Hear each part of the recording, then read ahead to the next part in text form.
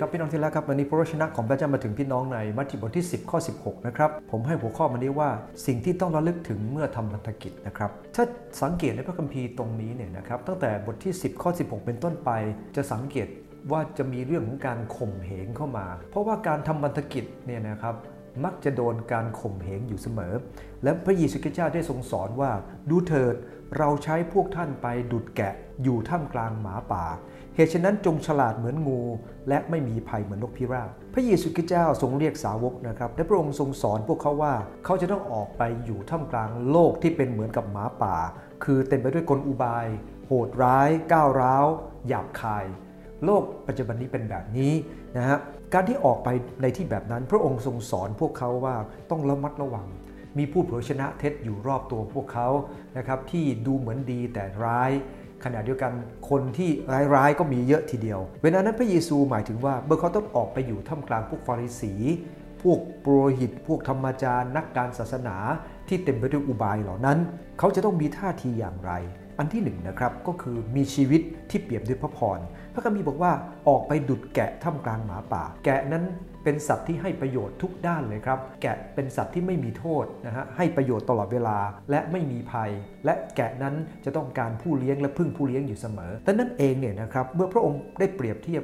เราเหมือนแกะว่าถ้าเราขาดพระองค์เราขาดพระองค์ไม่ได้แกะต้องการผู้เลี้ยงต้องการคนปกป้องรักษาขณะเดียวกันพระองค์ใช้เราออกไปและพระองค์จะเสด็จไปด้วยกับเราพระองค์ไม่ได้ปล่อยเราเป็นแกะที่ไร้ผู้เลี้ยงแต่พระองค์กำลังทรงตรัสว่าเมื่อเราออกไปตามที่ต่างๆนั้นพระองค์จะเป็นผู้เลี้ยงที่เดินไปกับเราตรงกันข้ามหมาป่าเป็นยังไงหมาป่านั้นเต็มไปด้วยอันตรายพระคัมภีร์บอกว่าเราเป็นเหมือนแกะที่อยู่ท่ามกลางหมาป่าที่อันตรายตลอดเวลาอันที่หนึ่งครับเราต้องมีชีวิตที่เป็นพระพรเหมือนกับแกะที่มีประโยชน์อยู่เสมอสองครับมีชีวิตที่ประกอบด้วยปัญญาสังเกตว่ามีตอนนี้บอกว่าเฉลียวฉลาดเหมือนงูแน่นอนว่าอียิปต์เนี่ยนะฮะได้สอนเกี่ยวกับเรื่องของงูว่างูเป็นสัตว์ฉลาด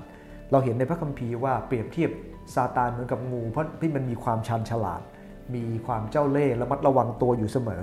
แต่ผมก็ตีงูตายบ่อยๆนะครับผมว่ามันไม่ค่อยฉลาดเท่าไหร่แต่มันเป็นภาพสัญลักษณ์ว่างูเป็นสัตว์ที่ฉลาด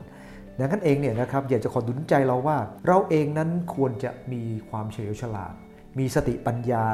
มีความใช้ความสามารถให้ถูกต้องอย่างมากที่สุดเหมือนกับที่พระคัมภีร์ได้บอกว่าเราควรใช้ปัญญาขณะเดียวกันปัญญาของเราต้องเป็นปัญญาที่ถูกต้องเพราะว่าเป็นปัญญาซึ่งมาจากพระเจ้านะครับคริสเตียนไม่ควรจะเป็นคนซื่อเกินไปจนถูกเอาเปรียบจนเป็นคนที่ไม่มีปัญญาแต่พระคัมภีร์ได้สอนเราบอกว่าขณะที่เราอยู่ท่ามกลางโลกนี้จงฉลาดเหมือนงู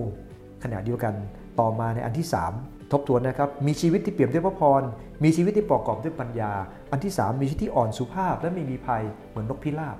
นกพิราบเนี่ยไม่มีภัยนะครับเป็นสัตว์ที่แสดงถึงความไม่มีภัยไม่เหมือนกับนกพิราบปัจจุบันนี้นะครับที่ขี้ไปเลอะเทอะไปหมดเนี่ยนะครับไม่เอานะฮะแต่คำว่านกพิราบมันหมายถึงมันสุภาพครับนกพิราบไม่ได้เป็นสัตว์ที่โจมตีใครถ้าเราเห็นว่าเวลาคนเลี้ยงนกพิราบไม่เคยโจมตีคนเป็นสิ่งที่คริสเตียนควรจะมีพระเจ้าให้เราฉลาดเหมือนงูแต่ไม่ไปโจมตีใครนะครับเป็นสิ่งที่เราควรจะมีความจริงใจต่อกันและกันเราควรจะพบลักษณะแบบนี้ในฐานะที่เป็นคริสเตียนเวลานี้เรามีความรู้ความชำนาญความสามารถเยอะใช้ความรู้ความชำนาญความสามารถแบบนกพิราบก็คือไม่มีภัยเป็นเหมือนกับแกะที่ให้ประโยชน์อยู่เสมอและพระเจ้าต้องการให้เราไม่ล้ำเส้นของจริยธรรมของพระเจ้าจะต้องเดินไปในทางที่ถูกต้องเสมอวันนี้นะครับคริสเตียนจะมีความฉลาดเหมือนงูเราจะต้องมีความฉลาดบนพระวจนะของพระเจ้าเพราะว่าความฉลาดที่เป็นมาจากพระเจ้าจะไม่มีภัยแต่ขณะเดียวกันความฉลาดที่มาจากโลกเต็มไปด้วยภัยเสมอวันนี้ผมได้พูด3ประการด้วยกันนะครับสิ่งที่เราจะต้องระลึกถึงเมื่อทำพันธกิจ1ครับต้องมีชีวิตที่เปี่ยมด้วยพระพรเหมือนกับแกะท่ามกลางโลกที่เต็มไปด้วยอันตรายเหมือนหมาป่าอันที่2มีชีวิตที่ประกอบปัญญาเฉลียวฉลาดเหมือนงูแต่ขณะเดียวกันเป็นความฉลาดที่ไม่ได้ทำร้ายใครและสุภาพเหมือนนกพิราบเป็นปัญญาซึ่งมาจากพระเจ้าไม่ใช่มาจากโลกนี้ขอพระเจ้าอวยพรเราครับ